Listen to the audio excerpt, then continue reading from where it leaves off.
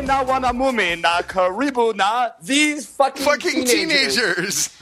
Coming to you straight from beautiful Nanyuki, Kenya. I'm back on the podcast with Mr. Ryan Shealy. And joining me again is a panel of two additional these fucking teenagers overthinkers. Mr. Jordan Stokes coming to us from Brooklyn, New York. Jordan, how you doing?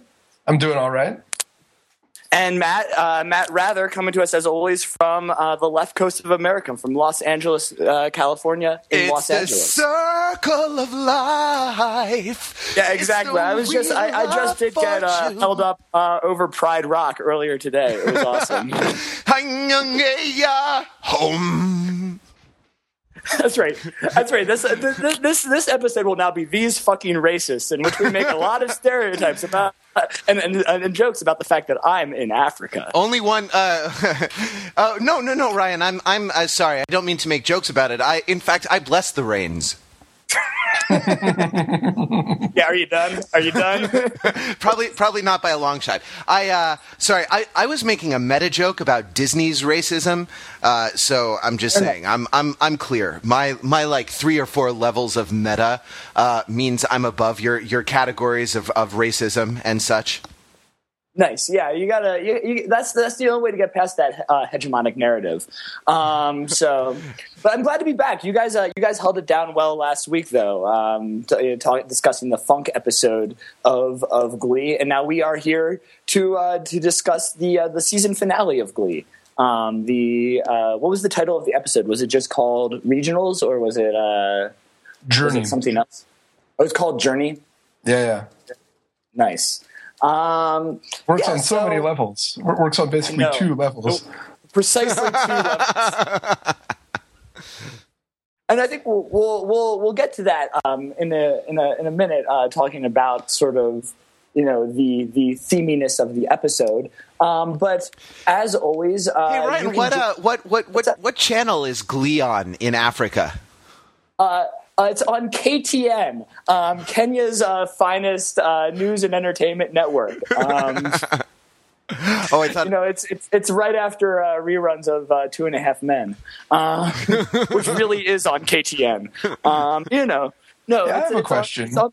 Yes, like if you were to call up your fiance and like have her set up a video chat over Skype or whatever, and watched Glee through the chat window, would that be an illegal rebroadcasting of Fox's intellectual property to a non-U.S. market? For sure. I mean, they would see it that way. Really? So just because, even if it was, because I guess they even because it's because anything that's not viewed live at the time, express time which they view it is not legal. But this is live at the express time. It's just that you're looking, you're looking through a window into a room in America where Glee is being broadcast. Right. Yeah. Right. But the idea is, American television shows, American media generally makes a lot of money selling off the foreign rights to things. In fact, a lot of films, for example, are financed by selling the foreign rights before American backing is obtained and before frame one of film is shot. And that's how they get the cash to actually go out and make the movie. And so by sort of subverting Fox's ability to sell the show in the Kenya market, that's right. Well, it's because when I have Rachel hold up her MacBook Pro to the TV and broadcast it, I'm not just watching it myself. I'm inviting all of Nanyuki over to my apartment to watch the season finale of Glee, live streamed through Skype video chat. How do you think? I'm going to charge them about let's say 50 Kenyan shillings a head to join in the show. Well, how do you think Glee would be received in Africa, or do we know something about? Well, Africa's a big place in Kenya, maybe, or in part of Kenya. I think that actually, I mean, I think that because so much of Glee is about the nostalgia invoked by the recycling of American pop hits, there'd be hits and misses. I say this because actually last night I actually for the first time did karaoke here in Nanyuki. So there's a new bar in Nanyuki that's it's upstairs from the new modern supermarket, the Nakumat, that opened in Nanyuki, and they started having a Wednesday karaoke nights here. And as anyone who listens to the other Overthinking It podcast knows, or who reads the site, we take our karaoke pretty seriously here at OTI. We subject it to a level of scrutiny it probably doesn't deserve. Yeah, exactly. Well, I'll say that we just recently had a series of 2 articles about Overthinker Lee wrote developed a karaoke formula to sort of help select what is the optimal karaoke song. And one of the characteristics is the popularity of the song. Where so that I think breaks down here, right? Because there are certain songs that were popular in America that are much, much more popular here. So last night at karaoke, The Gambler was sung twice, in fact. Whereas I sang. I'm still figuring out what songs will get a good reaction here, and it's not necessarily the ones that would get a good reaction in the States, right? So that a lot of the sort of specific popularity and nostalgia associated with a pop song is very much embedded in a particular cultural context, right? So there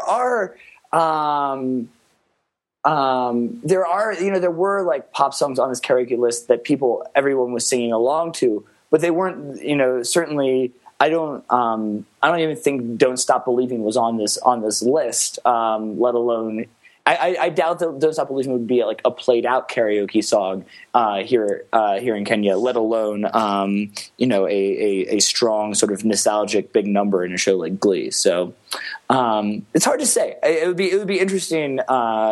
I think some of the humor would still translate. Some of the general. I think they'd still like Sue here. I don't know. Maybe I should do a focus group.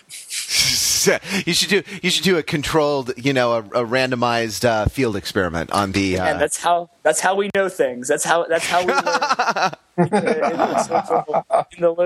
in the social sciences. I prefer a more top-down model of knowledge, where that's why I'm a fan of Gossip Girl. You know what I mean? Where a cultural elite dictates the correct tastes, to an underclass of drooling yokels. Well, if you want to, contribute to the top-down in production of information, there's a lot of ways for you to join in the conversation. You can email us at our new email address, tftpodcast at overthinkingit.com.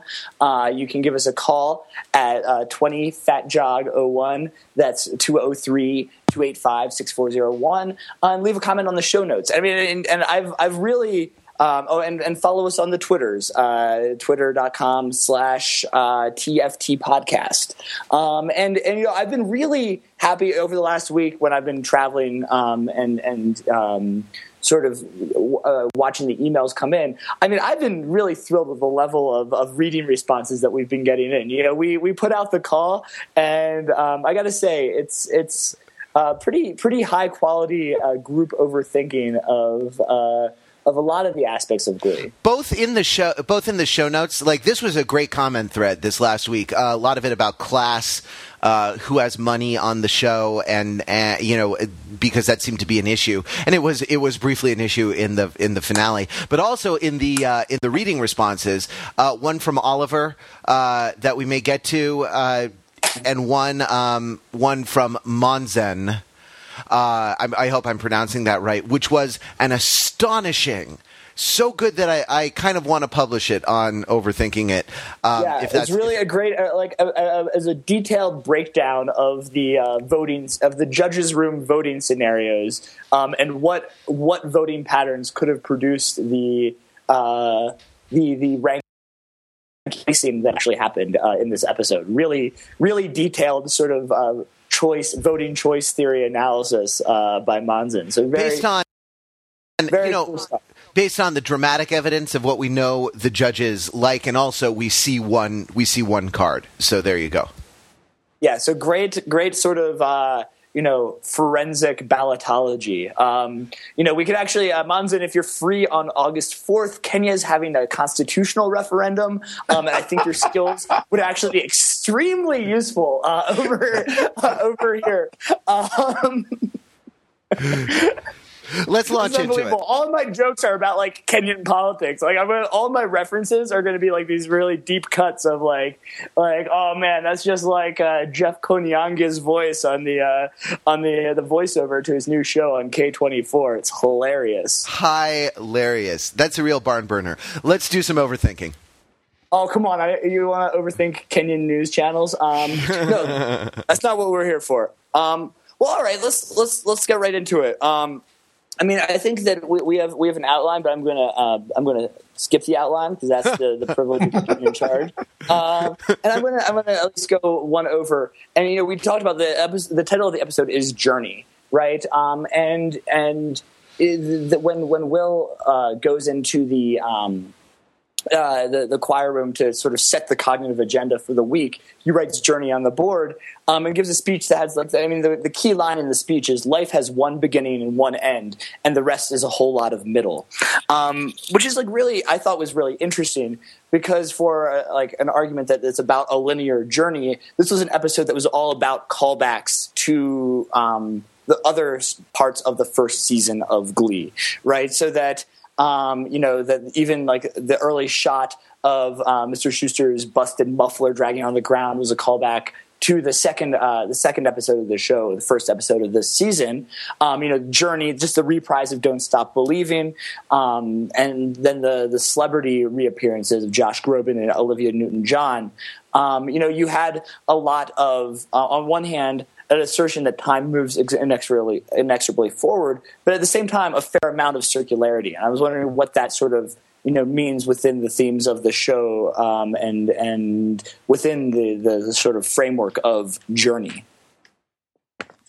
Well, you talked about nostalgia before, and I think that this is one of the things that Glee capitalizes on really successfully to appeal to people. Right? There's a sense of, and this is something that Jordan has written about. There's a sense of familiarity that goes with pop songs. There's a sense of There's a sense of kind of homecoming, and one of the themes of Glee is kind of finding a place for yourself, or sort of slotting into as an individual, kind of slotting into a society, and the interplay between being an individual and being a person with kind of lateral relations to other people. And so the idea of nostalgia, the idea of kind of looking back to something previous, I think pervades the show in the use of flashbacks, in the idea that Will is sort of reliving his former glory, the idea that Sue kind of again and again and again gets these. I mean, she keeps this trophy case at home. The idea of a trophy case, actually, now that I mention it, is about nostalgia. You know what I mean? Is about kind of reliving former glory, or at least kind of foregrounding what's past. And it's kind of a burden to carry all that past around with you. So maybe even rather than circularity, it's a model of a whole lot of middle, where the past is always kind of carried forward like baggage into the future, until at one point it kind of ends and you drop it all in death. Wow, that was depressing. Yeah. Another way to think of it is to go the Heraclitus of Ephesus route, right? And say that although these things are they do come back, but it's not the same. It can never be the same. I mean, that's what nostalgia is, right? You go and listen to something like Let's Get Physical, you're not having the same experience as the first people to hear that song, right? It's a different experience because time has passed, even though it is the same song coming back. And like so like this plays out in a bunch of ways in the episode, right? When Quinn's mother says, "I'd like you to move back in," right? There's an interesting kind of exchange of looks there. And the way that I read it is Quinn is sort of saying, like, you no longer know who I am. Like, you're not inviting the daughter that walked out back into your house. You're inviting a completely different person. And it's not going to be the same house either, right? Because her father is gone and so forth. And I mean, like, when you have a musical where in the second act, and this is a pretty standard thing to do, you have a reprise of a song from the first act, it's not the same song because whatever's happened in the meantime there is going to change how you feel it. So I think this is the first straight up musical reprise where we finally had a number that they did in an earlier episode come back and be performed again with Journey there, right? And like when they're singing that, it's not exactly the same performance. It's things have changed. Very specific things have changed. They have different singers doing it. I think that there was a within the episode, the second Kristen Chenoweth episode, Home, I think it was called, the one that with all the Burt Bacharach songs. There was a reprise of, I forget which song it was. Was it A House Not a Home? Within one episode, yeah. But I think this is the first time we've had a song from an episode travel forward and be performed again. Well, yeah, and they're bookending. Yeah, I agree. So it was like sort of like a macro reprise. No, I think that's what like worked really well. Is that, you know, on one hand there wasn't a lot of new stuff in this episode, but what I thought worked really well was it was very careful to sort of look backward, right? And and I feel like that, not to really put the final nail in the coffin of the great Glee Wars of 2009. But this is not a lazily written show, right? This is very nicely done. Like there is, like we've made an argument. This is a show about memory and about sort of imperfect human cognition. And so this experience of, I think you're absolutely right that a reprise, like the musical role of a reprise, is also echoed in relationships of people that are sort of people have changed and they meet each other again, and the dynamic is slightly different, right? I mean, you see this in Will and Emma. Version 2.0 or 3.0, and in Finn and Rachel as well, right? That there's somehow that there is a slight modulation, and it's filled with the meaning of what's come before. Yeah, absolutely. And they even have that. I mean, it's a little bit. I thought that it was at the same time totally lame and still kind of awesome when they had everybody go around the room and be like, "This is how I've changed," Like, yeah. But that's the sort of thing that gets done, right? In that kind of touchy-feely mode of high school, Oh, sure, yeah. I mean, it's very true to life, actually, but it's the kind of thing that, like, 5 years later, if they are looking back over their high school experience, they're going to be like, oh, remember that time we sat around in the Glee Club room and we're all like, this is how I've changed? Man, I wish I could take that back. That was lame. Yeah, well, absolutely. And it also captures this, like, the feeling of, like, the way Rachel is looking at Jesse while he's performing Bohemian Rhapsody, and how much they hate, like I can imagine them 5 years down the road being like, oh, remember how much we hated vocal adrenaline, and what seems like such a big deal at the time, right? The tensions are so high because the stakes are so low, right? Yeah, right, exactly. And so it's I think really interesting. I mean, even Puck actually just comes out and says this when he's trying to convince Quinn to give it up. Right? He says something to the effect of, "We're in high school. Do you think either of us is going to care about Finn in 3 years?" Right? So like Puck doesn't even give it to the high school reunion. Yeah, he doesn't even get it till they're all graduated from college or.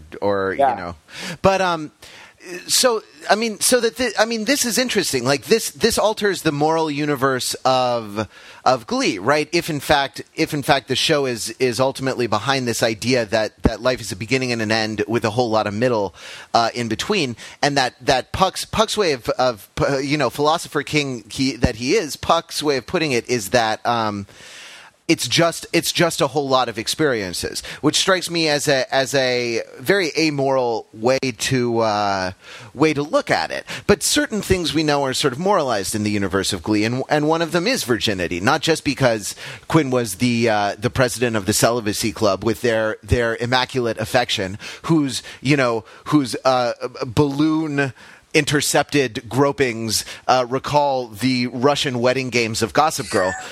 But but also you have things like it seems to matter to Will, and it's supposed to matter to the audience that Emma has not forgive me, been drilled by the dentist. Unforgivable. She also hasn't been filled, remember? Right. Yeah. No, there's been no drilling or filling going on. And right. When Will asks, he seems to catch himself and realize that, wait, no, she's an adult woman who is, free to make her own decisions. She's not accountable to me. I shouldn't ask about this. I shouldn't ask about this. So, but she interrupts him and says, by the way, no, I haven't. I haven't slept with him yet, acknowledging that it is important to him, it's important to her, and by extension it ought to be important to the audience, that she is still not just like a virgin, but actually a virgin. There's also kind of other aspects of sexual initiation that we get in this episode, with Artie saying, I had never kissed a girl before... before Glee Club. It's funny because like there are virginal women, and there are like Madonnas and whores on Glee, right?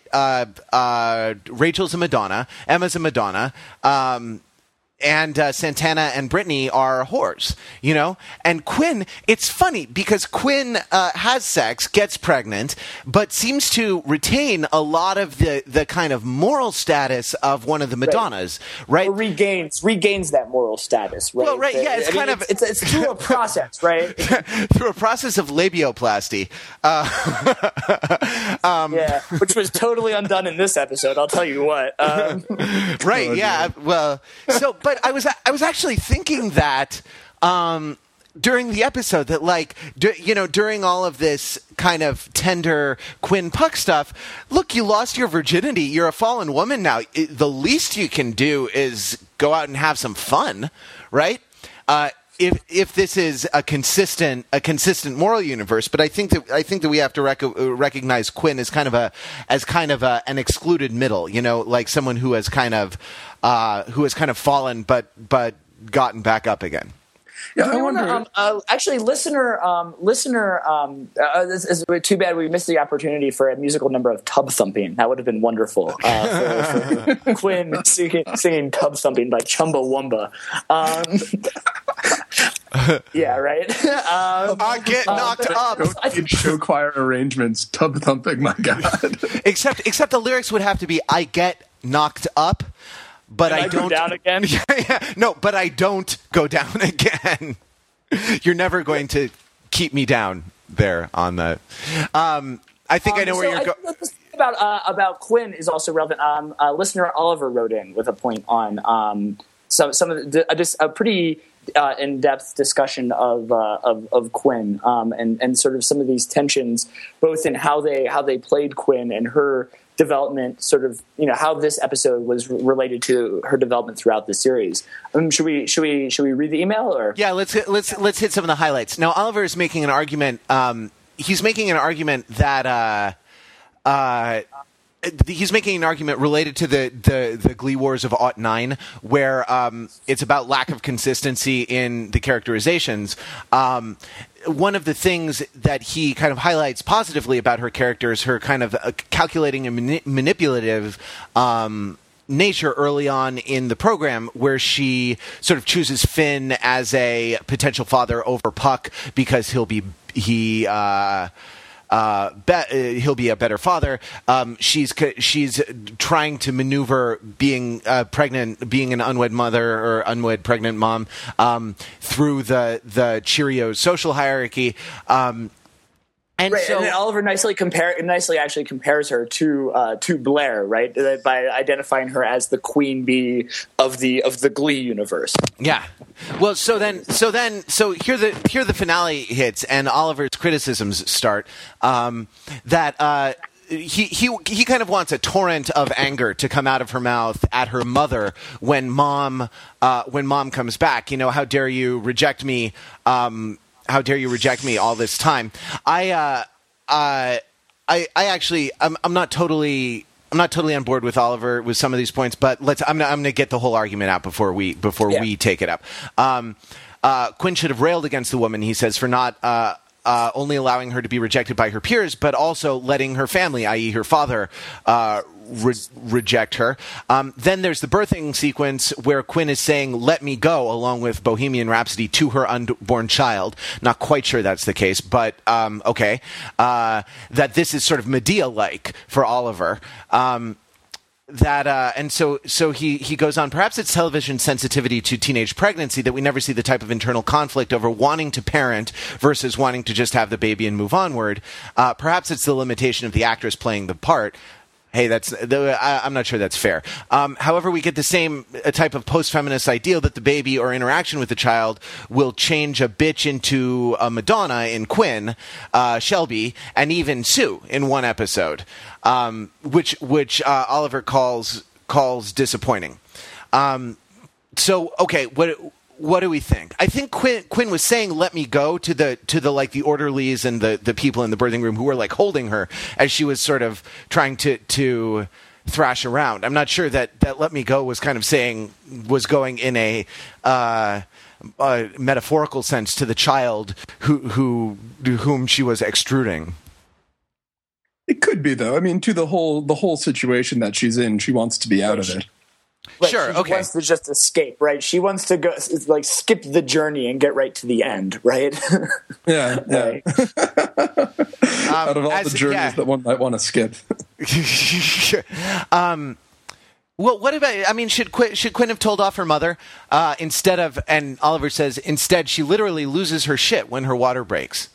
Now, I thought you don't actually lose your shit till you have the baby. I mean, I know you empty your bowels when you actually squeeze that head out, but right? But I don't know. I actually didn't mind it. I actually saw Quinn's mother as more aligned with her even when she was being kicked out, and it's the father. You know, the father is kind of guardian of things moral, or is uptight douchebag who really did the kicking, and by rejecting the father, Quinn's mother, kind of reaffirmed that she's aligned with Quinn and can help her.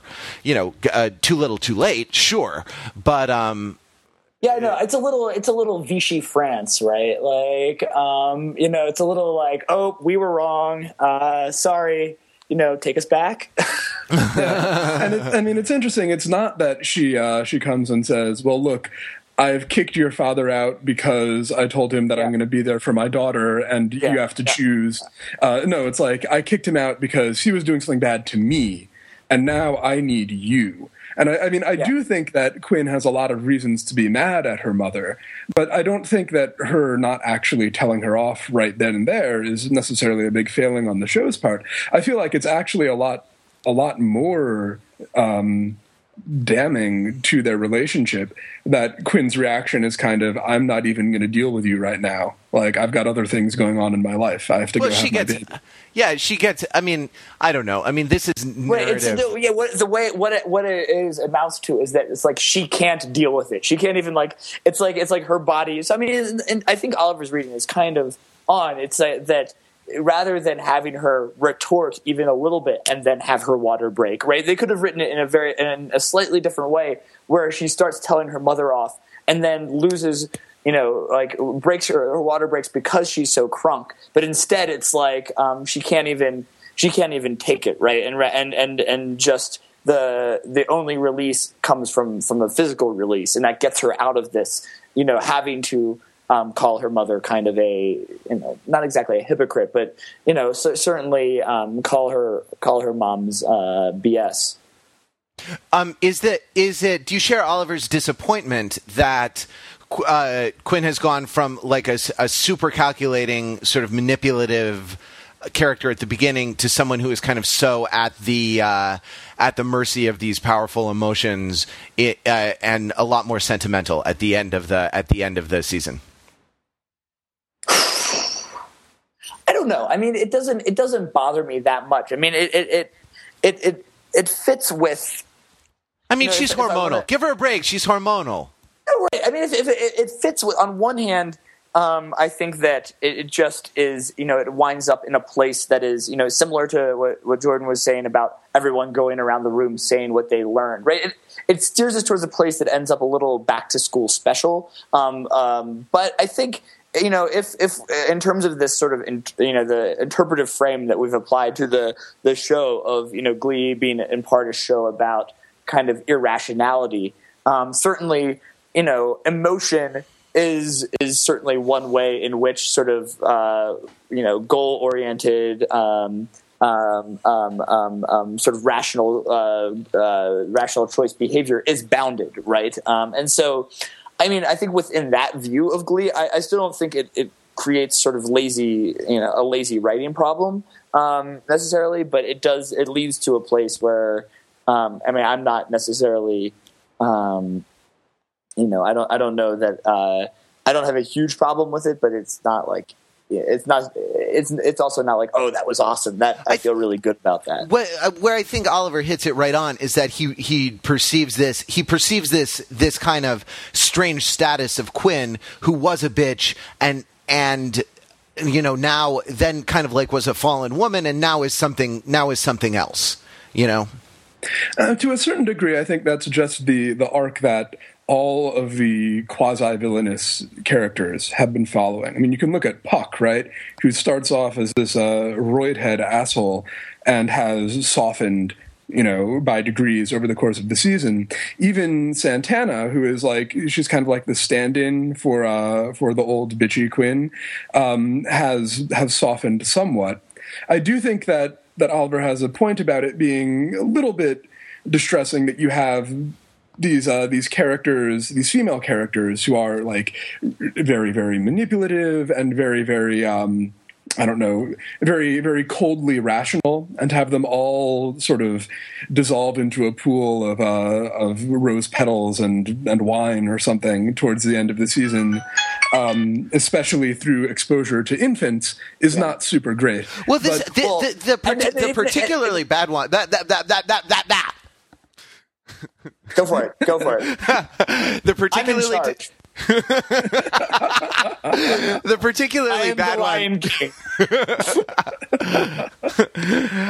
Shelby is the most distressing one, right? Because it's like, yeah, Rachel, I'm writing you off as a daughter. Fuck that one up. But here's a new baby. It's a new, better, and unfortunately whiter, right, baby that I can get things right on. Yeah, it's kind of interesting. I mean, I think probably that we may have kind of seen the last of Shelby, in which case that's exactly how it's turning out, and it's really disappointing. However, if they do bring her back, it's kind of interesting that she's bootstrapping herself, right? She's decided, I don't really like what's going on with my life, so I'm going to reinvent myself as a mother. And it would be really cool to follow up with that character and show how that doesn't actually work, Yeah. Similarly, I think it would be really great if, next season, whatever, we see Quinn falling back into her old habits and starting to pull strings and mess with people's emotions and all that stuff. Well, yeah, I mean, this is interesting, right? Because they end on a fair amount, a pretty heavily resolved note, right? So, of the show itself, or the season itself, in contrast to Gossip Girl, which ends every season with at least three non sequitur cliffhangers, right? That it's this is actually the club will stay together. I mean, in some ways, I would have almost liked them to start season 2, I guess the full season 2, with the club disbanded in disarray, and like everyone's like off in the world in their own ways, and then they have to kind of like Ocean's 11 style, get the old Blues Brothers, yeah, right? exactly, or get like reform guys, like reform like Voltron, like we're getting the band, we're getting the band back together. We're on a mission from God. Yeah, exactly. Yeah, exactly. But I think that they will still. I mean, I think I do hope. I mean, I guess this is the shatter in me, right? This is the shatter that I do hope that season 2 starts with a lot of all of these kind of good feelings and all of everybody learning a lot about themselves, kind of falling apart in pretty big ways. I don't know. I think it will, right? Because that's how you make a certain amount of drama, right? Otherwise, it's like, oh, what? It's another season of like people working really hard to succeed. No, overcome something. Overcome something. Well, speaking of working really, really hard to succeed, one of the things that gets said late in the episode when Shu grabs Emma and plants one on her is that some things are worth fighting for. Do you want to go this direction? Do you want to talk about overcoming obstacles, or would you rather talk about the Bohemian Rhapsody baby montage? Do you really think I'm in charge anymore? I mean, you're even just going for the thinnest of pretense by even asking me? You just undermine my authority. It's like the British Prime Minister. I go to the monarch to perform the empty but still historically meaningful gesture of being asked to form a government. Yes, please form a government in this podcast. I guess that means Jordan's Nick Clegg. That funny system. Let's. I mean, I don't know. Let's go this direction. Let's talk about love as a battlefield. Yeah, okay, so, right, like, the idea that some things are worth fighting for comes out in the context of the circumstances that they think that the Glee Club is going to be disbanded because, Sue hasn't had her change of heart yet, or hasn't revealed her change of heart yet. And Emma is, screaming at the principal. She comes out, and Will's like, look, we took our shot and lost, which actually strikes me as a pretty healthy attitude, rather than this kind of constant stream of you can be anything you want to be that we seem to feed kids these days. The idea that, like, hey, we tried and we didn't make it. Like, that's okay. You don't always make it. We're going to move on. But Emma is tenaciously clinging on to this. For the kids, we have to like show them that anything is possible. And Will's response is to conflate the struggle for Glee Club with the struggle for Emma. Right? That. They're kinds of contests, whether between the whether between Will and Emma's tongue depressor, the dentist, or between Will and Sue, right? That these things are all kind of conflated together, and also are part of the "you can be anything you want to be"-ness of this universe. Well, I think it's interesting that like the word is fighting for it rather than kind of working towards it, right? And I think that almost right, so that like Will's image of fighting for something is kind of just about like thrashing around in a somewhat forward motion kind of way, right? And I think that this is, I say that's what she said. I say this, yeah, exactly. No, but I think that I think that this is like reflective, and this has come up in some of our comments, and we've talked about it before as well. That the Glee Club has like a lot of good ideas, but there's an overabundance of good ideas. Like part of why vocal adrenaline was better is that I guess we've seen them do a number of different kinds of numbers, right?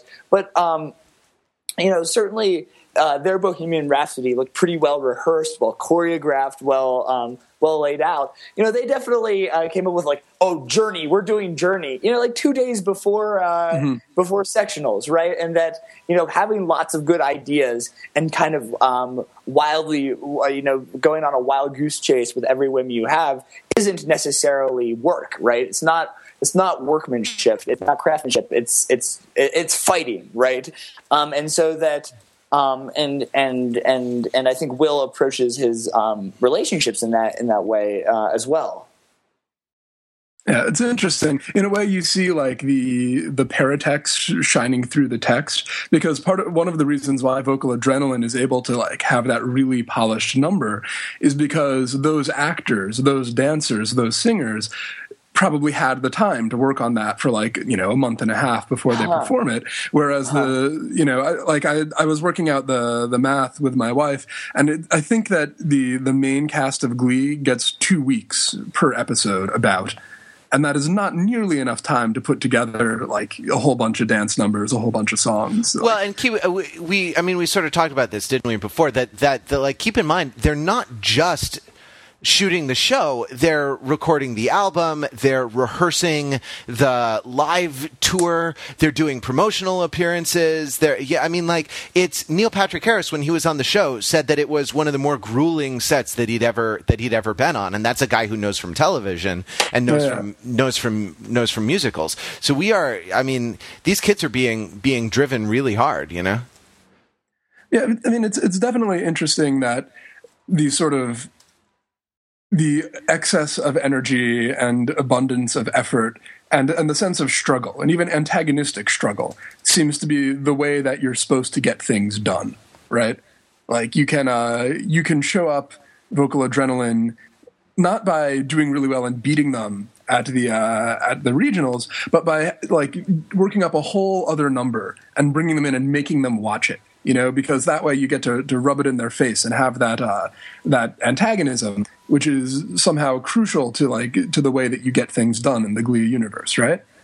Do you think that it comes back to something that we've been talking about in the show notes for the last episode about class dynamics and sort of this kind of effort or struggle as a dynamic of the underdog, of this sort of middle class or working class that seems to be affiliated with what is it? They're at William McKinley High School, right? With New Directions, and so that it really is about, it's some combination of some kind of Mark's light combined with a kind of just a dash of Max Weber, right? It's a little bit of Protestant work ethic combined with the struggle of the working man rising up against the oppressors. Except the work ethic isn't really quite Protestant, because I feel like the Protestant work ethic is you don't reinvent yourself every 5 seconds. You go in and you do your job every day for 40 years, right? Or longer than that. It's I think that Mark's light might be the way to look at it. That it's a very particular kind of disenchanted post-1960s view of the counterculture, which is that because those promises were not kept, because the 60s didn't end war and violence forever, when people try to change things, they feel we've got to figure out some new way, because that old way of changing things, that didn't really work.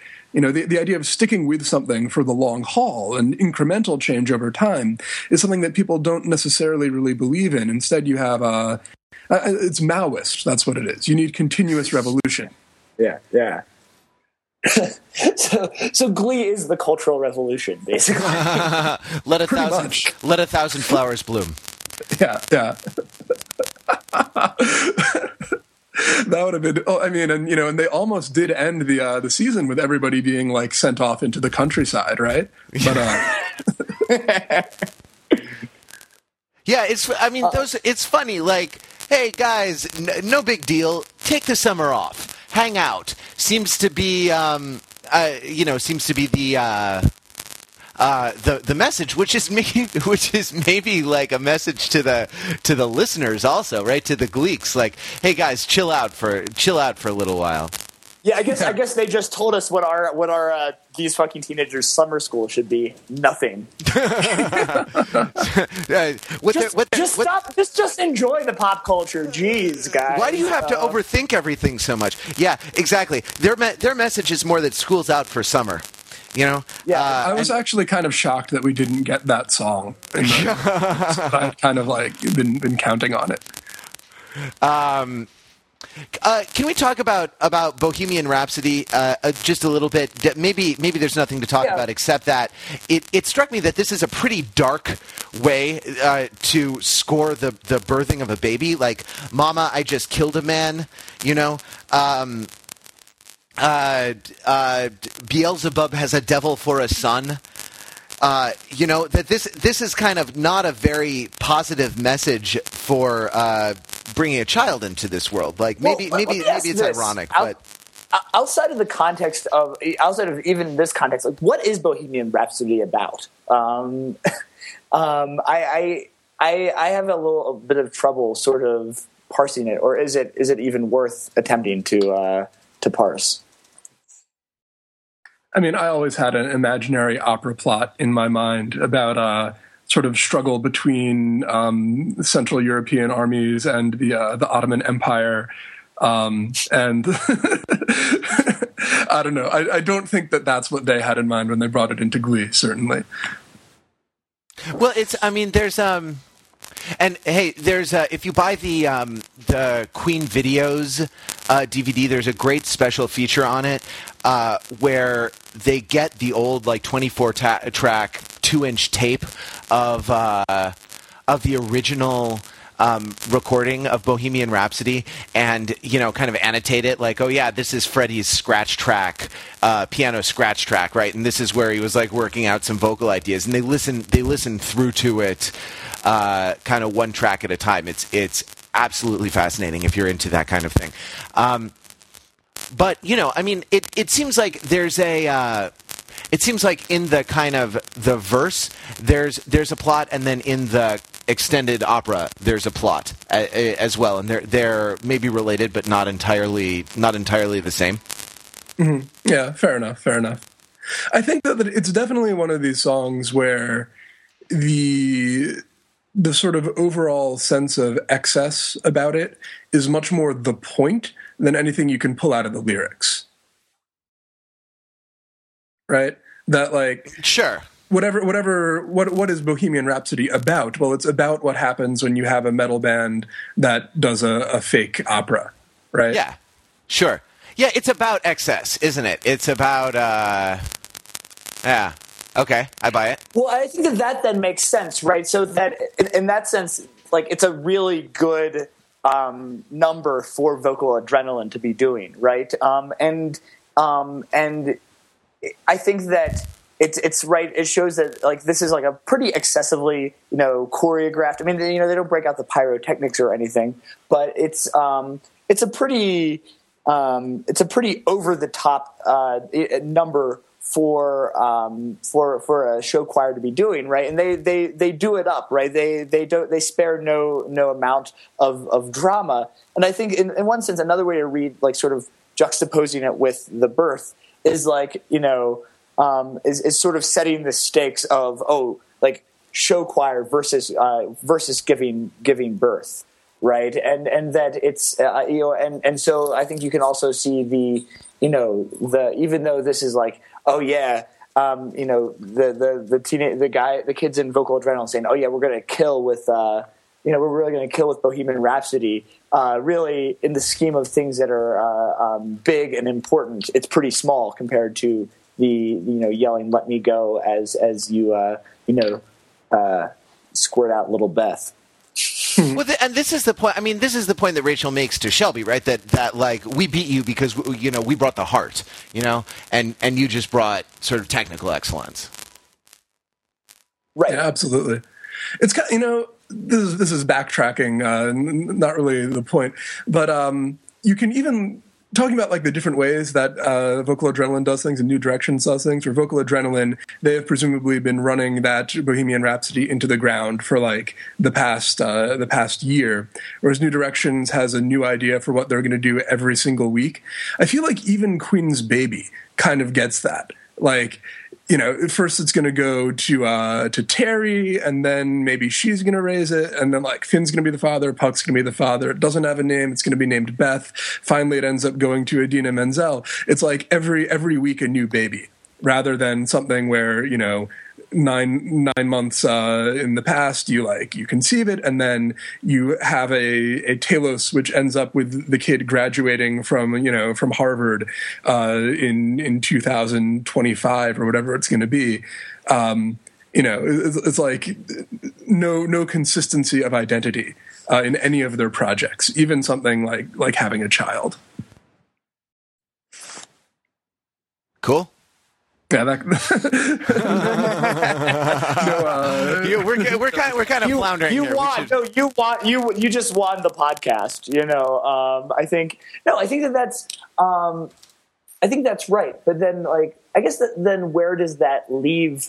I guess this comes back to, if there is no sort of consistency, even in like having a child, then, you know, does that leave Glee in a world where ultimately everything is pretty light? You know, that even like, you know, the process of having a child, which should be a momentous thing, is just middle, and it's just one piece of middle that goes on, and you think about it differently as each day goes on, but it doesn't accumulate meaning; it just kind of shifts meaning, and then you die.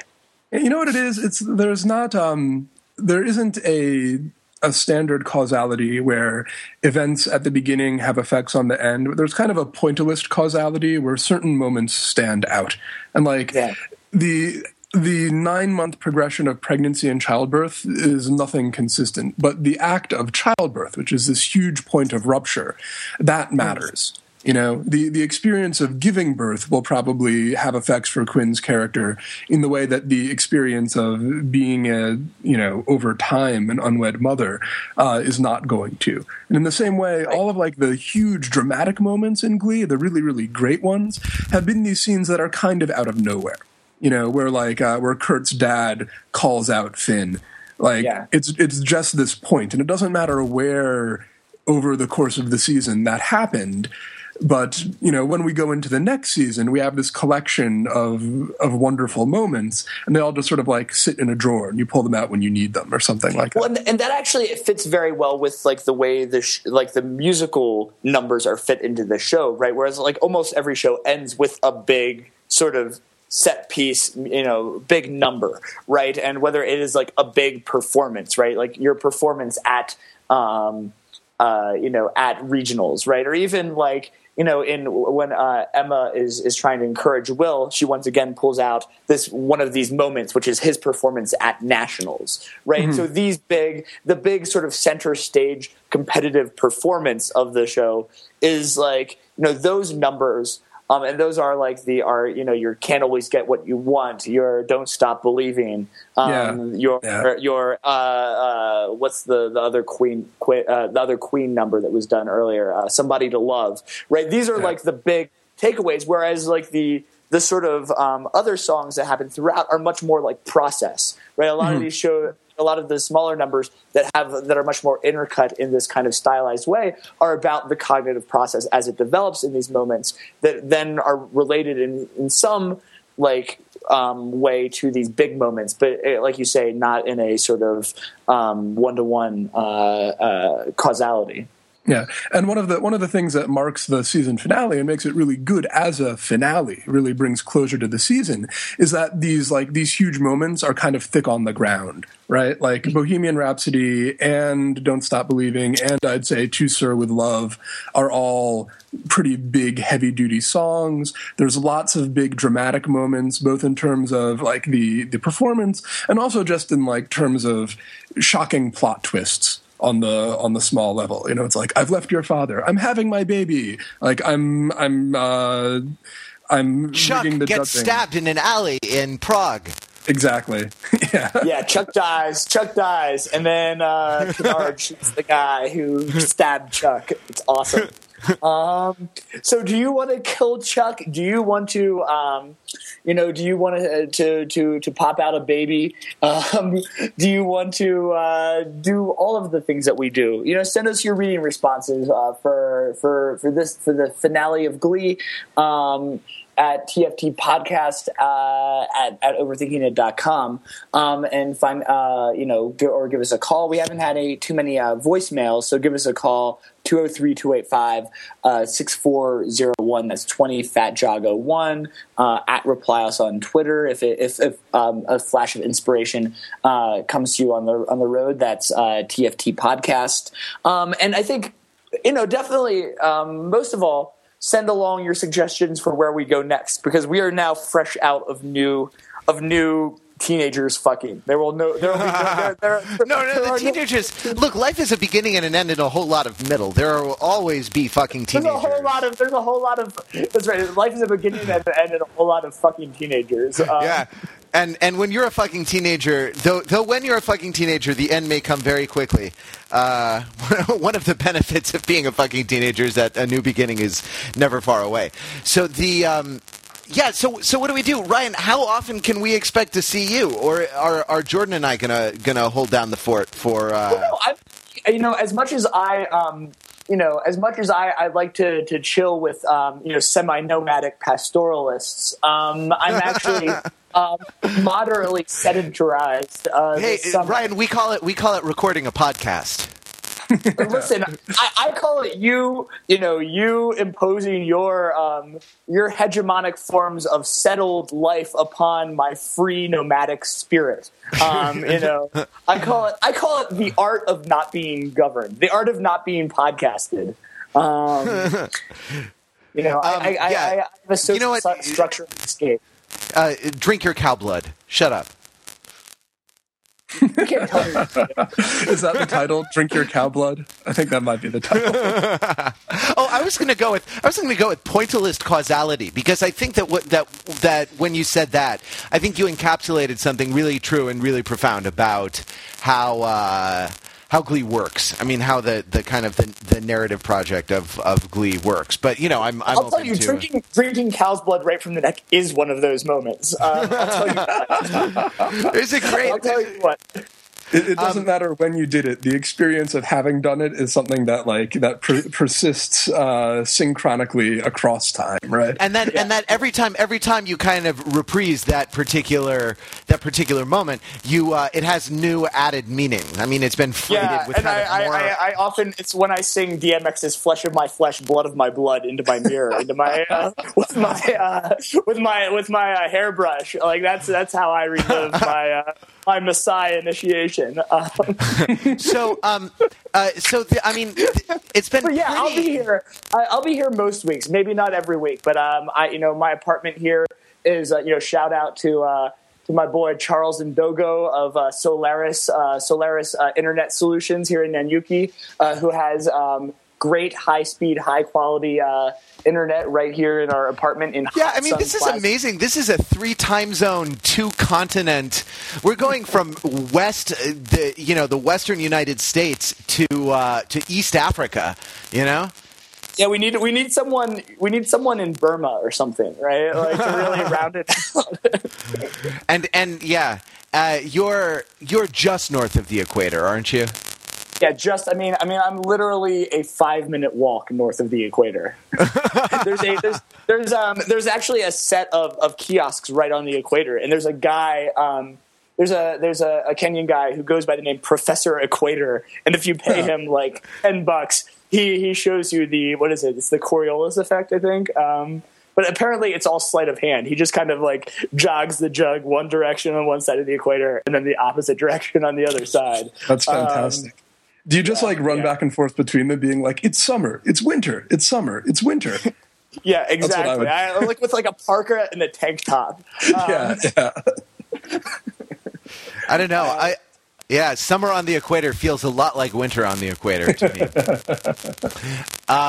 It's been pretty much equal votes for summer school, for taking another TV show. My choice would be either Skins or Dawson's Creek, but Skins seems to be a favorite among a lot of people, and especially Skins is on Hulu, right? Skins is on Netflix streaming. Netflix streaming. Yeah. Okay. And it's and I'm British. sure there's lots of extremely legal ways that I can get it here. It's on the waffles. It's on the waffles. It's probably in the hands of Justice, my DVD supplier. The dude named Justice who hooks me up with lots of extremely legitimate copies of media. And and totally then, don't have Chinese subtitles. Sorry.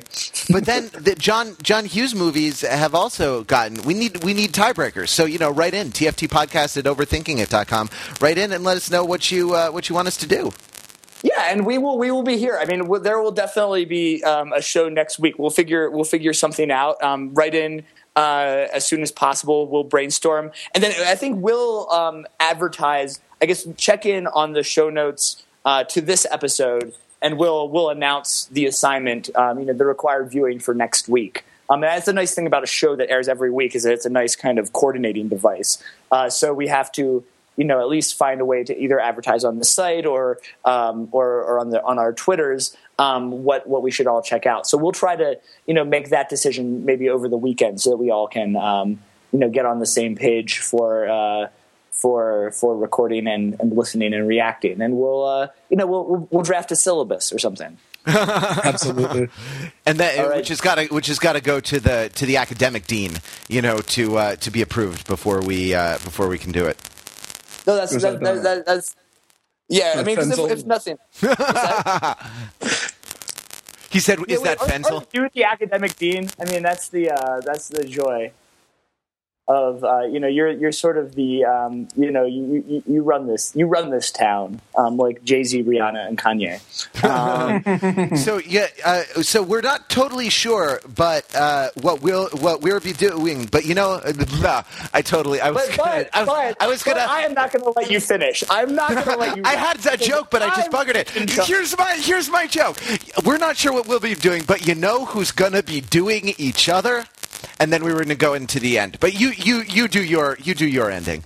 That was really a good one. Can you do that? Well, even though we're not sure what we'll be doing this summer, I know who's going to be doing it. Teenagers. Gotcha. We so colonized your ass.